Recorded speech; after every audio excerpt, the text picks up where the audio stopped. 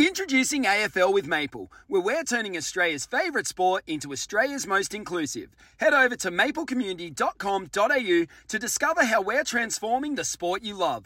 Able with Maple? Play your way. Hi, I'm Nat Edwards. The only place to get your daily footy news inside 20 minutes is on AFL Daily. Get the jump on other fans each weekday morning as AFL Daily sets the agenda on footy's biggest stories. A no-holds-barred, introspective look at the AFL world hits your podcast inbox each morning at 7:30. So subscribe to AFL Daily wherever you get your podcasts to never miss a moment.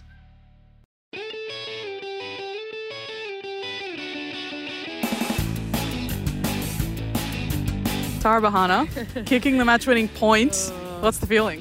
Look, it's the best point I've ever scored. I'm not going to lie.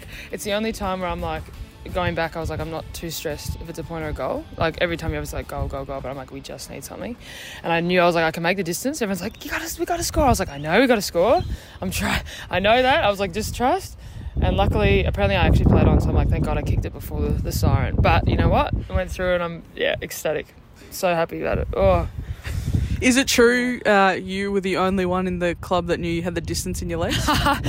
Look, it sounds like it. It sounds like from the bench they weren't exactly sure, but I knew I could with the wind. I was like, there's a little bit of breeze, not much, but enough. And I was like, I knew I could make it, but hey, got the opportunity to try. Just go for it and see what happens.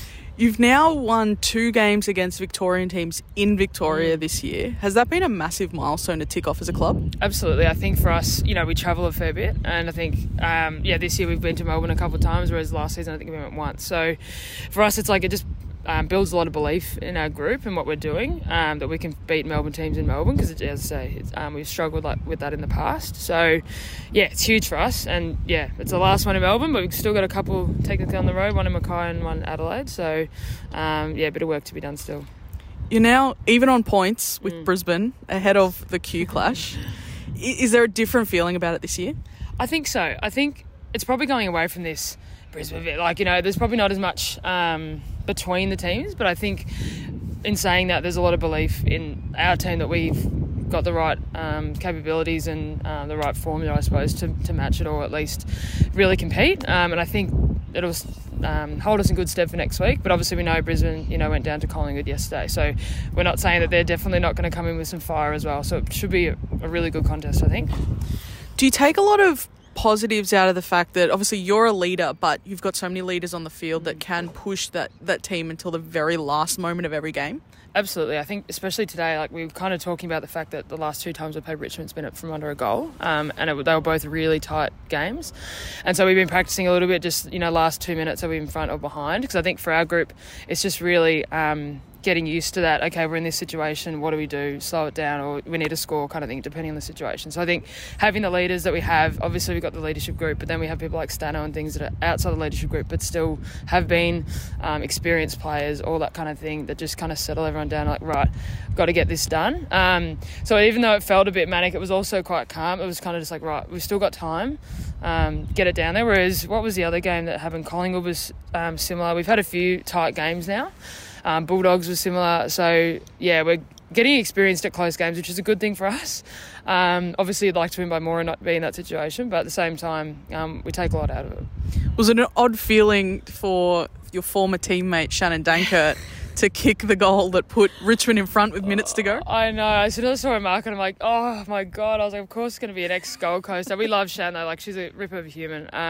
When I went through, it's like, oh gosh, now we've really got to score here. We can't have that be, the end of the game. So luckily we did it, but they did all they really pushed us to the line, and we did the same to them. So it was a great contest at both sides, and we knew it would be. But it was funny that it was Shan, I must say. How good is it as a marking key forward to look up and see a midfield made up of Charlie Rowbottom, Claudie Whitford and Lucy Single? Absolutely. And I think the more time we see them working together, the more predictable it's getting for us in terms of how we know where to be. So, just understanding the way they kick each of them, because they are different, but trusting that they can win the ball. And I think that's the biggest thing for us. Just right, we set up trusting that they've got it. And I think it paid off a fair bit today, and at other games as well, it's gone different ways. But yeah, the more we play together, the better it's going to get. You managed to get a couple of important momentum-swinging goals from Alana G and Georgia Clayton, people we probably didn't expect to be kicking important goals in the game. How important is a spread of goal kickers through the forward line? Absolutely. I think until this week, we hadn't actually had many outside the forward line. I think Claus kicked one a few weeks ago when Stano kicked 6 and she handed that one off. But other than that, I think we actually spoke about it at Captain's Run yesterday, saying Alana was like, I'm going to kick a goal this week, and that's her first ones, and Dowie or Georgia Clayton's as well. So for them both to get it with like 2 winger goals is great for us, and they're so excited. Like Zoe's celebrations, you should watch actually. Whenever we kick a goal, she's at the back line jumping up and down. It's crazy. And then for her to kick hers, you can't not get around her. So it was really great to start getting that spread, and we've kind of been talking about that in terms of mids getting goals and having that spread, or at least capacity to have more than just the forward line kick goals. I mean, obviously it's great as a forward line for kick goals, but at least you're not then just focused on that or stuck on only forwards kicking it. We can get that from other places if we need to.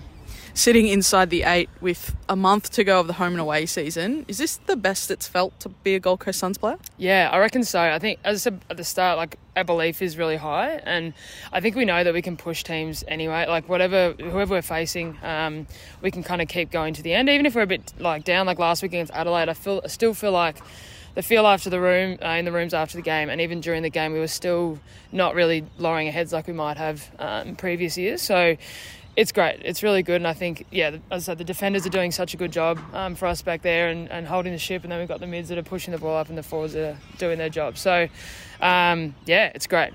Great times. Congratulations, Sarah, and best of luck for next week. Thank you very much. Appreciate it. Hi, Damien Barrett here. The only place to get your daily footy news inside 20 minutes is on AFL Daily. Get the jump on other fans each weekday morning as AFL Daily sets the agenda on footy's biggest stories. A forensic look at the AFL world hits your podcast inbox each morning at 7:30. Subscribe to AFL Daily wherever you get your podcasts to never miss a moment.